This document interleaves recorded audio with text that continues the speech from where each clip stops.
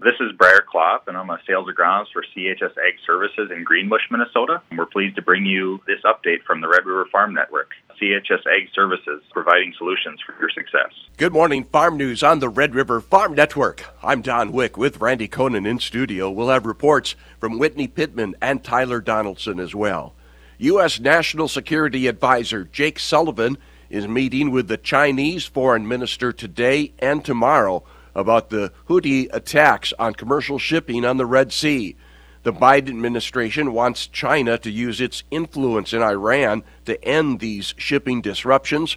Earlier this week, China's foreign minister said Beijing is deeply concerned about the tensions in the Red Sea. The shipping crisis on the Red Sea is impacting the traffic moving through the Suez Canal. An official with the Waterway Authority reports revenues this past month are down 44% from January of last year. Daily container shipments through the Suez Canal are half of what they were a year ago. Commercial shippers are avoiding the Red Sea due to the ongoing attacks by the Houthi militant rebels. The South Dakota Wheat Growers Association is in Washington, D.C. for the annual meeting. The Red River Farm Network farm broadcaster Whitney Pittman has that story. South Dakota Wheat Growers Association Executive Director Karen Osman is hearing from leadership that Farm Bill movement may be hard to come by early this year. We had a briefing from Senator Stabenow and Senator Bozeman, and they touched on, a gamut of different things of how they're trying to get monies to do different things, but it didn't sound like they had any real handle on something that was going to happen soon. And after listening to those senators, we went to the Hill to visit with our own senators and visited with Senator Thune first, who's always positive but did not have much optimism to see a farm bill done soon or moved soon. Funding is a big sticking point. And then we tried to visit with Representative Dusty Johnson, who the House is not in session, but we met with their senior ag reps.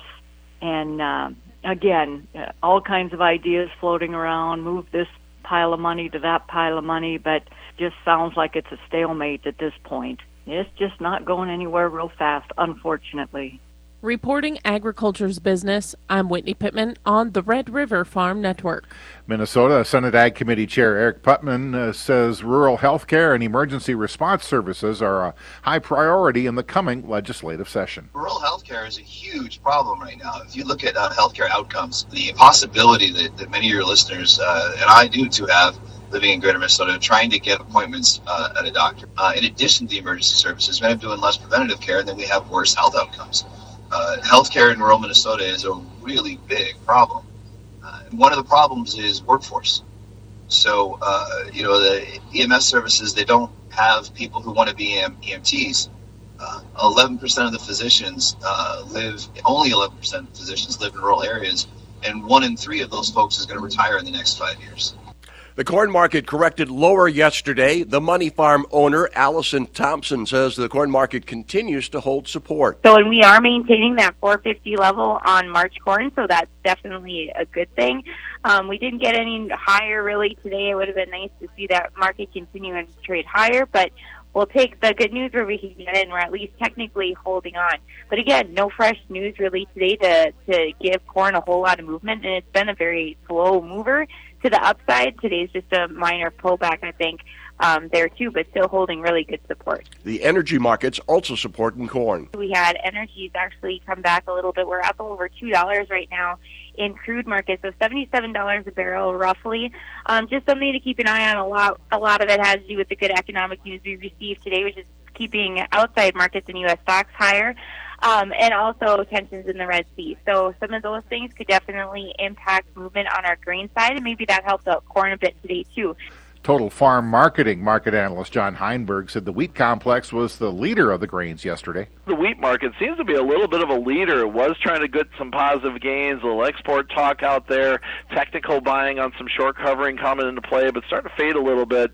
That seems to be the gas behind the corn market one way or another, is how wheat finishes out the day, as it just seems to be the pulling factor one way or another. Go to rrfn.com, sign up for our weekly Red River Farm Network e-newsletter. Twitter. FarmNet News will hit your email box every Monday. This is the Red River Farm Network. Farm news on the Red River Farm Network. USDA's weekly export sales report for the week ending January 18th shows combined old and new crop corn export sales of 992,000 metric tons. That's 22% less than the previous week, but 18% more than the 4-week average. Soybean export sales of 561,000 metric tons are down 28% from the previous week and are less than 1% below the 4-week average. The soybean sales contain no sales for the new crop marketing year. Net old and new crop wheat export sales of 510,000 metric tons are down 28% from the previous week, but are 58% ahead of the 4-week average. The railroad business will change due to the push toward renewable diesel fuel. According to the USDA Grain Transportation Report, an expansion of the soybean crush will likely result in more soybean meal exports and less focus on whole soybean export sales. 58% of the whole soybean shipments are moved in cars owned by the railroad, while more than 90% of the soybean meal is shipped on privately owned cars. Since meal is more difficult to move, the report said railroads may be less likely to invest in rail cars in the future. Lease rates for privately owned rail cars were approximately $600 per car per month this past fall. That's 50% higher than the rate seen in early 2020. Sustainable aviation fuel production is happening at a new facility in Georgia, and it's going to be relying on imported ethanol while American ethanol producers rush to meet compliance. Red River Farm Network farm broadcaster Tyler Donaldson has more. While production of corn-based ethanol has been on the rise in America for some time now, a new use with sustainable aviation fuel has many Midwest farmers eager to get involved. North Dakota Farm Growers President Andrew Malk talks about the opportunity that this provides for American corn growers and how they can quickly meet carbon intensity score requirements. Things like this is exactly what we at the Corn Growers Association are fighting for. Ethanol in general is really the reason I was able to come back to our farm, although, to create that extra market and have that ability to go get something kind of new and fresh. It was really huge for me personally, but as a corn grower in general, these are the things that we are wanting to develop, and we have ethanol now. It's here. It's readily available. It's sustainable. My fear, I guess, that we might not be able to tap that without lower CI scores, being able to do that in some of our ethanol plants here locally. Malk is hopeful that the solutions to reaching lower carbon intensity scores are already in place. Not very often you come up with a new market that really works well with what we're trying to do and everything, so that's awesome that way. But yeah, probably the biggest thing, I'll say a win for everybody now was the Commerce came out and accepted the Greek model as their model to be able to get to that common CI score. But really, locally, the quickest bang for your buck, I guess, as far as lowering that is the pipeline coming through to grab all this carbon sequestration and being able to lower a lot of these ethanol plants by 30 points just by tapping into that. So that's one thing locally that's really close here and now. Another thing is just being able to prove that we as growers and corn farmers are doing the right things that we're doing already on our farms, and for us to get credit for that, to be part of the solution. That was North Dakota Corn Growers Association President Andrew Malk. For the Red River Farm Network, I'm Tyler Donaldson. Trade negotiations between Canada and the United Kingdom have stalled. Agriculture seems to be the stumbling block, with both sides arguing over market access. These trade talks have been underway since March of 2022. French farmers are continuing their government protests, setting hay bales and old tires on fire in front of a government building.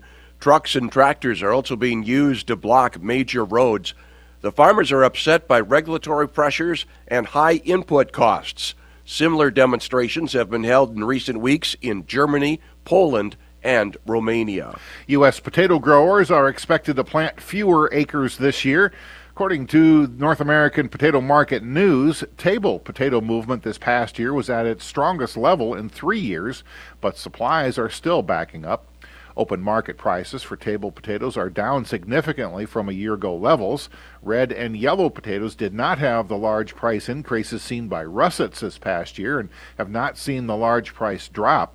The publication says some regions may see more red and yellow potato acreage this season. Environmental activist groups and European Union lawmakers have filed separate lawsuits challenging the European Commission decision to renew the registration for glyphosate.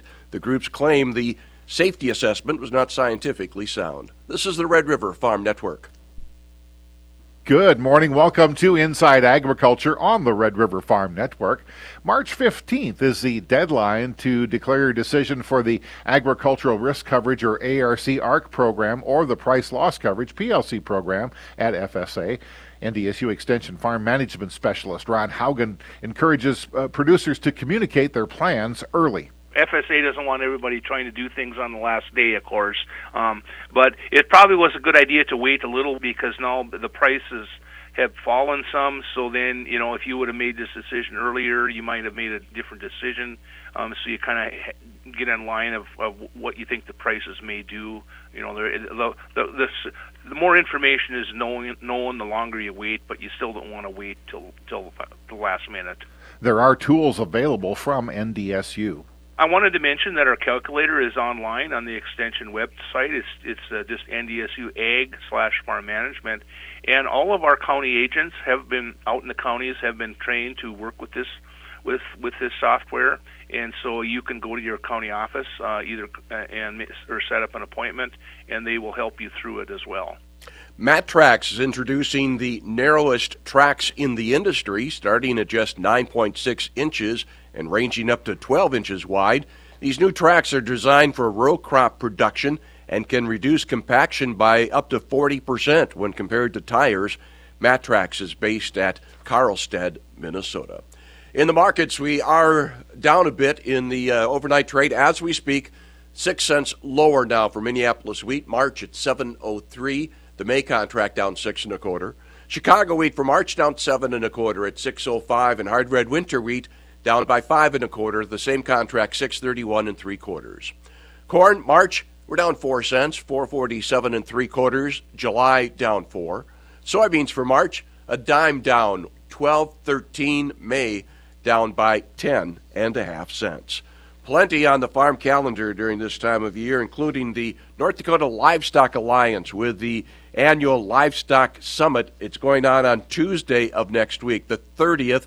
They're going to be featuring a number of different issues relating to the livestock industry in Minnesota, including a look at building North Dakota's pig future. They're going to be featuring Dale Stevermer, who is a member of the National Pork Board. The NDSU Western North Dakota Best of the Best in Wheat meeting is going to be held on Wednesday of next week. That is going on in Minot. And nationally, it is the Cattle Industry Convention and Trade Show beginning on Wednesday of next week. It'll continue through Friday. CattleCon, the Cattle Industry Convention in Orlando, and the Red River Farm Network will have broadcast coverage from that event as well. Also on tap, just over a week, will be the American Sugar Beet Growers Association annual meeting in Orlando, and we'll have broadcast coverage from that as well. Have a great day, a great weekend. This is the Red River Farm Network.